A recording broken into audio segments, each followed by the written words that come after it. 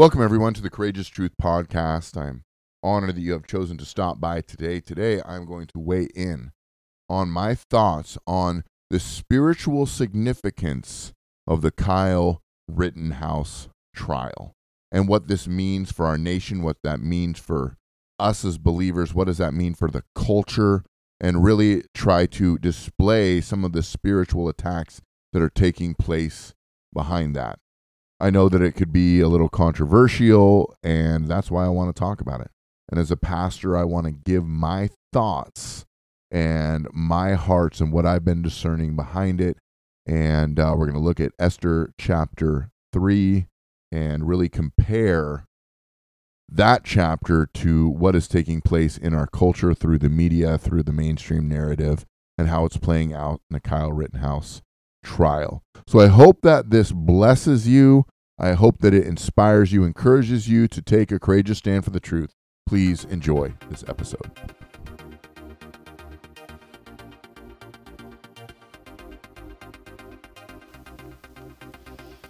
Welcome, everyone, to the Courageous Truth Podcast, where we strive to live courageously through the lens of Scripture and build courageous lives in a world that is driven by fear. Your host is a proud parent, a proud pastor, a proud business owner, and a proud American. Tune in today for your dose of courageous truth. And now, your host, Eric Lundberg.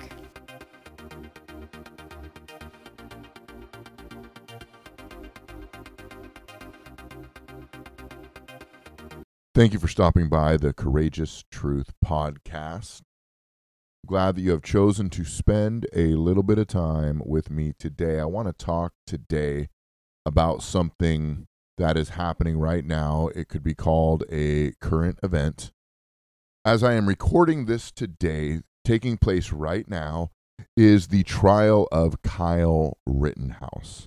Now, there's a lot of trials going on worldwide. This one has captured national attention for some of the events that happened in the summer of 2020, almost a year and a half ago, August 2020, following the police shooting of a man named Jacob Blake.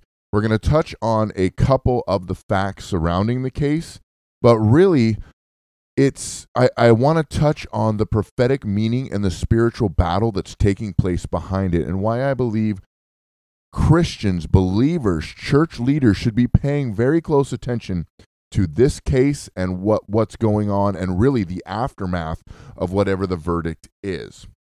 But before we get into that, I want to read a scripture out of Esther chapter 7. In the first month, this is Esther chapter 3, Esther chapter 3, verse 7. This is what the Word of God says. In the first month, which is the month of Nisan, in the 12th year of King Xerxes, they cast pur, that is, they cast lots, before Haman day after day, and they cast it month after month till the 12th month, which is the month of Adar. Then Haman said to King Xerxes, "There is a certain people scattered abroad and dispersed among the people in all the provinces of your kingdom. Their laws are different from those of every other people, and they do not keep the king's laws, so that it is not the king's profit to tolerate them. If it pleases the king, let it be decreed that they be destroyed, and I will pay 10,000 talents of silver into the hands of those who have charge of the king's business, that they may be put into the king's treasury." So the king took a signet ring from his hand and gave it to Haman the Agagite, the son of Hammedatha, the enemy of the Jews. And the king said to Haman, "The money is given you, the people also, to do with them as it seems good to you." Now we know from biblical history, King Xerxes was rather a buffoon, a drunken sucker, a drunken moron of a king. Haman took advantage of him, connived, manipulated him into basically ordering the genocide of the Jewish people.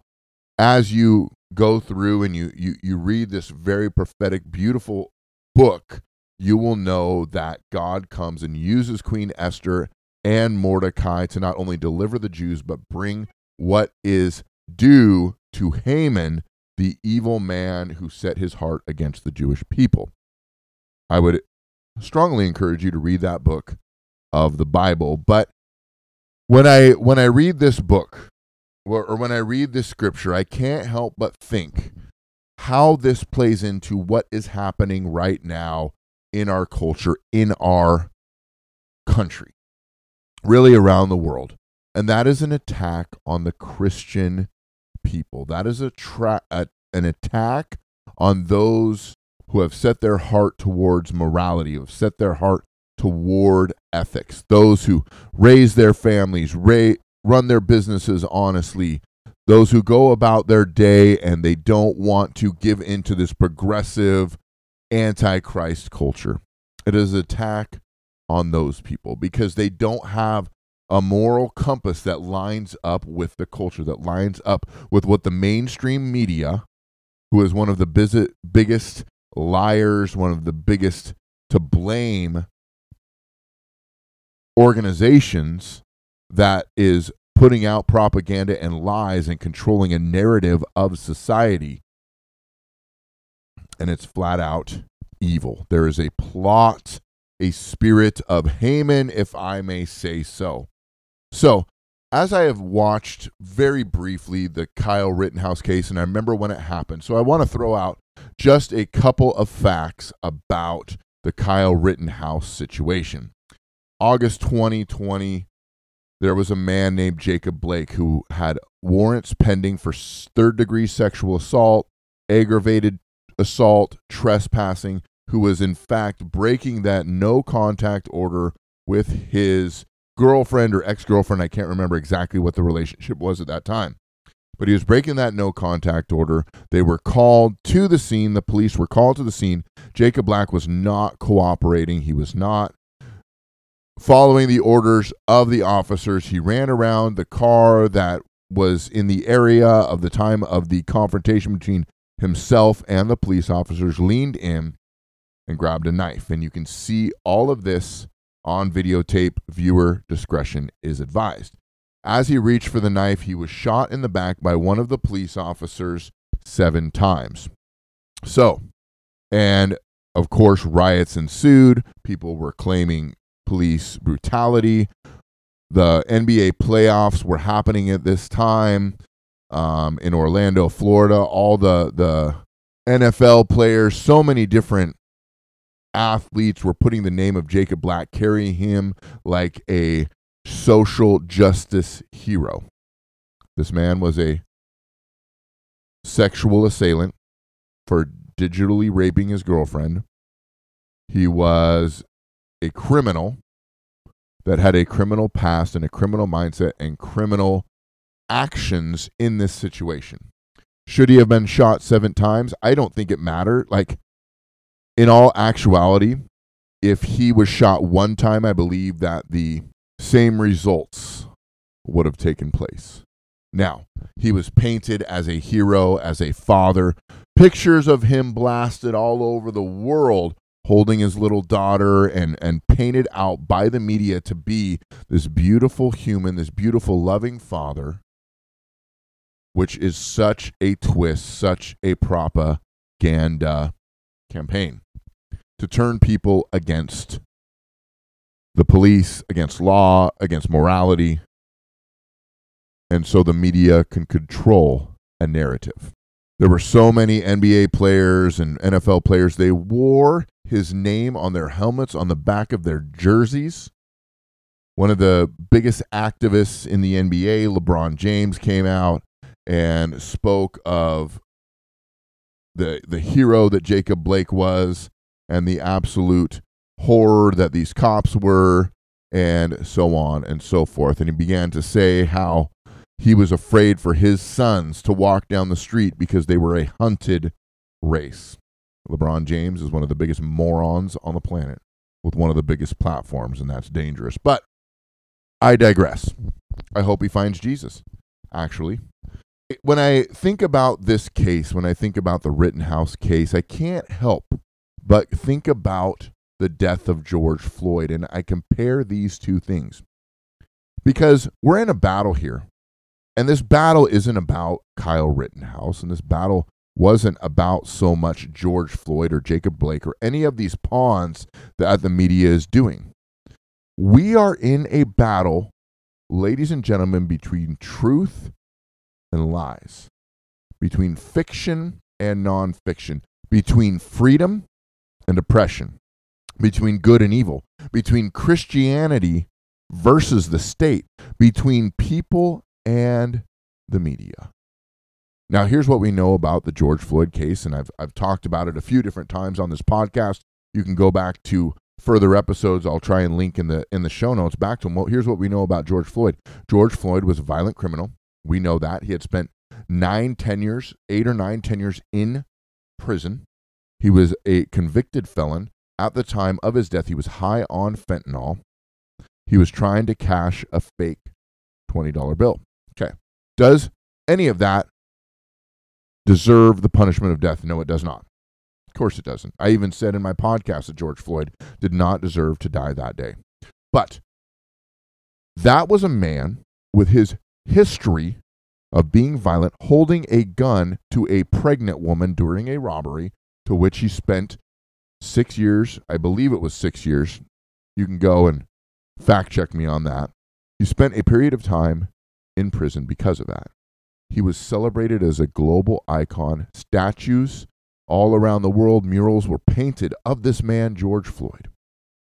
His beautiful, loving soul. Pastors flocked to his funeral.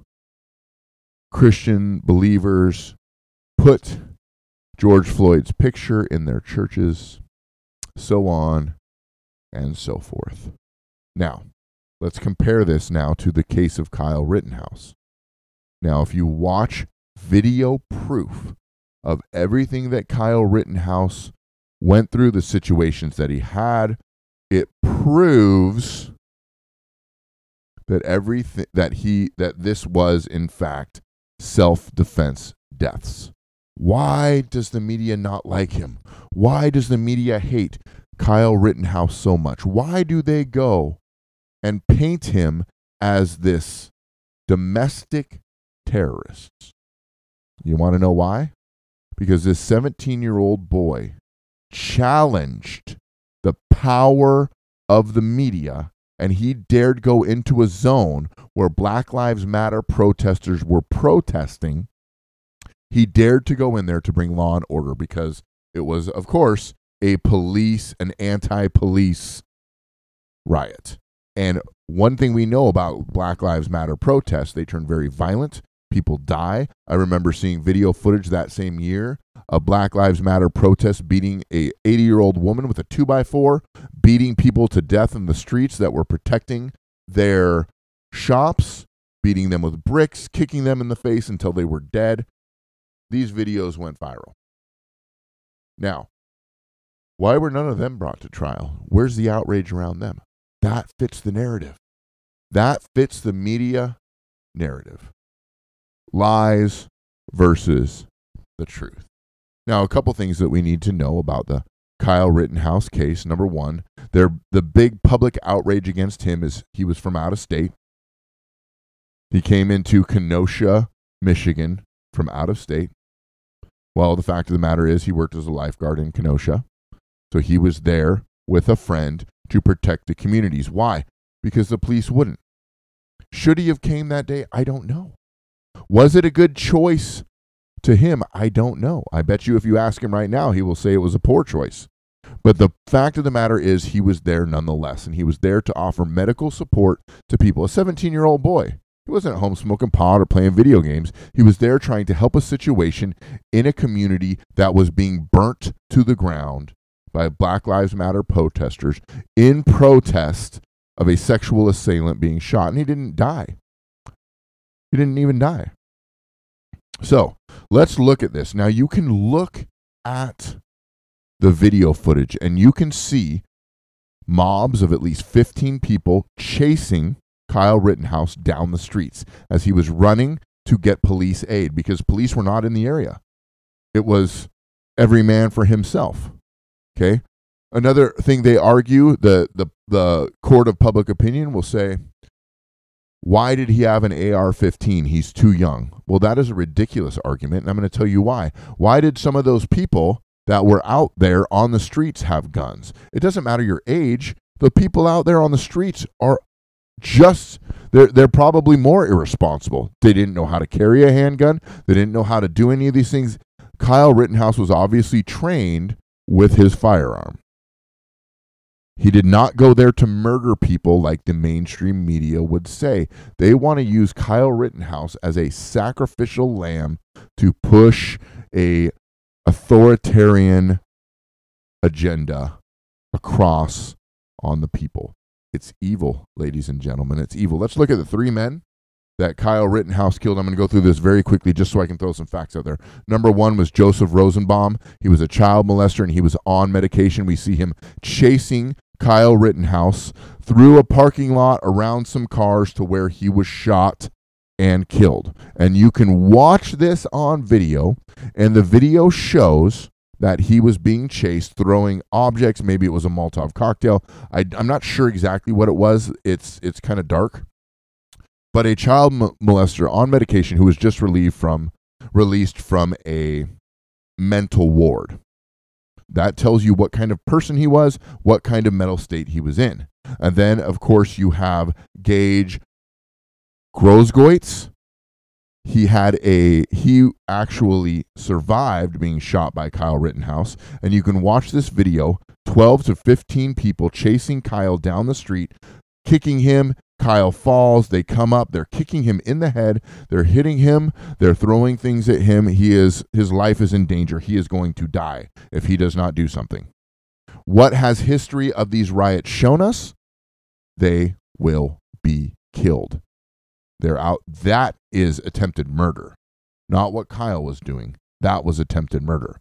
So we see Gage Grosgoitz pull out, and you can see it on video, pull out a pistol, which he did not have a license for, which he was concealing illegally, not that it matters, and he pointed the gun at Kyle Rittenhouse, and at that point, Kyle shot one shot and shot him in the arm. And he even admitted on the stand that he did not get shot until the pistol was pointed at him. Now, they're not putting this guy on trial. They're only putting Kyle on trial. This is a media trial, ladies and gentlemen. Okay, this is an evil demonic attack. And then, of course, there's Anthony Huber, who grabbed Kyle's gun, attempted to hit him, in fact, did hit him multiple times with a skateboard.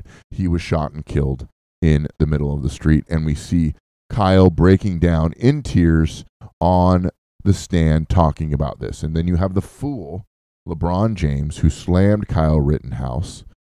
LeBron James, the same LeBron James who wore on the back of his jersey. We have NBA players protesting playoff games by not showing up because you have LeBron James saying he just had some lemon. Where's the tears? Where's the tears?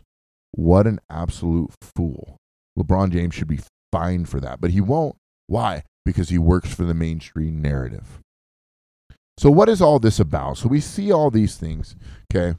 All right. Pastor Eric, this is just another case. There's going to be another one. And you know what? Unfortunately, you're probably right.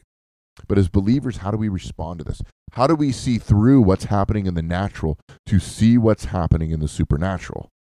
What's happening supernaturally behind this case, behind all these cases that we've seen? What's the real comparison here? Now we see what we're seeing is the true exposure of the differing ideologies and the truth that we are being brainwashed by the agenda-driven propaganda media. I want you to listen to this clip right now of different news reporters giving their take on Kyle Rittenhouse. Now, you can see plainly on video, actually pretty good footage considering how dark it is in the streets of Kenosha. You can see the footage. And it is very clear and body language says a lot. You can look at the evidence without any words being spoken and realize who's in the right or who's in the wrong. I want you to take a listen to the clip right now of the media slamming Kyle Rittenhouse, calling him a white supremacist and all these things. Listen to this clip right now. Not or could not. Here's a sample of that media coverage.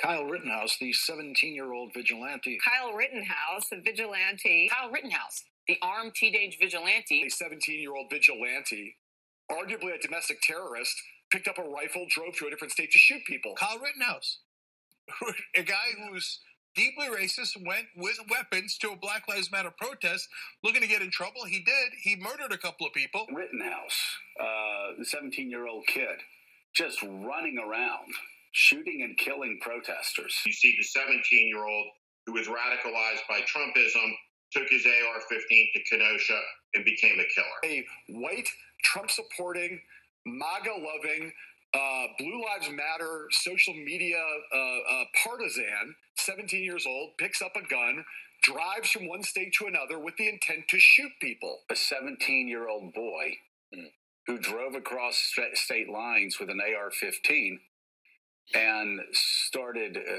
shooting people up, including a guy with a skateboard. That's what they're calling the 17-year-old kid. Now, should he be punished for any? Should those people have been shot? Should Kyle Rittenhouse face any kind of punishment? I guess it's kind of up to the courts to decide. Should he have been there with, if he had a gun, there's no way to know what could have happened. What if he was being chased down the street and he didn't have a gun? Would the first person he shot, Joseph Rosenbaum, would he have been shot that night? Maybe Joseph Rosenbaum would have gone on to kill him. There's so many differing scenarios that we just don't know. So I'm not here to really base that. I'm really here to just let people know the facts. We see the exposure of the real ideological battle in our culture. Because George Floyd, who was a black man, Kyle Rittenhouse, who I believe is Mexican and white, one is painted a hero, cultural icon, George Floyd. Pictures are up all over the world. Who is a convicted felon, at least 6 times in prison. And then Kyle Rittenhouse, who came there to give medical attention because he knew that these riots were going to be bad. He didn't come there to kill people. He came there to offer protection to a community that desperately needed it. And we can see the attack by the media. And what does that tell us about the state of our world? We are in a spiritual battle, ladies and gentlemen, that if we don't engage in, and if we don't take a courageous stand for what is actually true, the facts we know about the Kyle Rittenhouse case, that's true. What we know about who George Floyd was true. There are certain things that we can't possibly weigh in on. We have our opinions, but there's certain things. This is an attack on, to me, this is an attack on Christianity, because however this case comes out to be, who are they going to start pointing fingers at? It's going to be subtle, but this is my prediction. They will start pointing fingers at white Christians, white evangelical Christians, because they supported Kyle Rittenhouse. They supported him, and they stood for him, and all these different things. They love to blame white evangelicals. I was reading a news article a couple days ago from about a year ago, and it's a MSNBC article, and it said racism among white Christians is higher than among non-religious. That's no coincidence. So basically what they're doing is they're taking public polls to talk about how Christians, white Christians, are racist. And it's easy to paint that picture because so many Christians were campaigning for Donald Trump. Why were we campaigning for Donald Trump? Well, Donald Trump, quote, lost, unquote, the election. We won't even get into the fraud and the illegal activity. We can't even get into that. It's too convoluted. But why? Because of the pro-biblical policies. Israel, life, freedom, the non-controlling and overreach of government. Okay? That's why we voted for Trump. But the media used white evangelicals as an excuse and as a scapegoat as to why there was so much support behind Donald Trump. they're calling Kyle Rittenhouse a white supremacist. So whatever happens with this case, and if he gets off and he doesn't get charged with murder, which he shouldn't, because murder is premeditated, none of this was premeditated. It proves it. It's kangaroo court. What we have to understand that this isn't an attack, and this is how I'm going to end it with this thought. This is not an attack on Kyle Rittenhouse. This is an attack on morality. This is an attack on Christian faith and Christian values and family values and conservative values. That's what this is an attack on. And if Kyle Rittenhouse gets off, which I believe he's gonna, and I pray that he does get off, at least away from murder, I don't know if he'll face any fines or jail time for the people that died, because they did die. He did shoot them. Bottom line is this. We're in a spiritual battle, and we are seeing it played out before our very eyes. And as believers, as Christians, obviously we don't need to give our hearts and our souls and all of our attention to these cases and watching it 12 hours a day, but I do believe we need to pay attention. We need to ask God, what is happening spiritually behind these things? Because I believe as believers, we need to be engaged in the public square. We need to know what's going on around us. There is a prophetic display that is taking place right now, and if we're discerning, we're going to see it. It's an attack on freedom, ladies and gentlemen. They're going to use this to take away our guns, or attempt to take away our guns. If they can take away our guns, we're going to end up just like Australia, under complete totalitarian control. We're not going to be able to have any freedoms. So my challenge to you as we end this episode, as you look at this case, as you look at what happened over the last couple of years, I believe 2020 was a year where everything was exposed. And if you can't see it, then you just haven't been discerning. You haven't been paying attention. You're distracted by a virus. The COVID-19 virus is a distraction. It's real. I know people that have died from it. I know people that are sick from it. Same with the vaccine. I know people that have died from the vaccine and people who have gotten sick from the vaccine. So that's not the issue. They've got us fighting over those things while we're not paying attention to what is really going on. We're looking at what the right hand's doing while the left hand is doing the real damage. So as we continue to take a courageous stand for the truth, I want you to pay attention, ladies and gentlemen, to what's going on. I want you to keep your head in God's word, your eyes in God's word. Go back to the book of Esther, and you're going to see plotting and scheming against morality and against God's people. And ultimately, that's what this is an attack on. So I want you to consider these things, consider what I've said, continue to take a courageous stand for the truth, have these conversations with your friends and family. Make sure that you like, subscribe, let's share this episode, let's share this podcast. Let's continue to be speaking truth, continue to be talking about what is going on in our world today. And if you are a believer in Jesus Christ, you need to be prayerful, you need to be discerning, and you need to be vocal about what is really happening. It's not going to be popular. It's not going to be popular if you're a believer and you talk about these issues. But you know what? These things are issues to God. God cares about justice. God gave us this world to steward. And I don't think we've ever really done that good of a job. So this is Pastor Eric signing out. Thank you for stopping by the Courageous Truth Podcast. I pray this episode blessed you, informs you. Go out, do some good research. The mainstream lying propaganda media is going to be overtaking YouTube, but if you dig deep, if you go to Trending Politics, you can find a lot of the real information and the real video clips about what's going on. I'm going to try and link that into the show notes and hope that it gives you a greater view of what is really happening. Because the bottom line is this, and I've said it before, I'm going to keep saying it. This is a prophetic battle. This is a spiritual battle that's happening all around us. As believers, we have authority to push back the forces of darkness over our nation, our community, our families, and our lives. So God bless you. Continue to take a courageous stand for the truth. Like, subscribe, and we'll see you next time. Thank you for tuning in to the Courageous Truth Podcast. We live in a world that is in desperate need of courage and in desperate need of truth. Our prayer is that this podcast will equip and inspire you to live courageously for your family, your community, your God, and for your country. Be courageous in your stand for truth in a world that is completely abandoned. See you next time right here at the Courageous Truth Podcast. Remember, truth requires courage.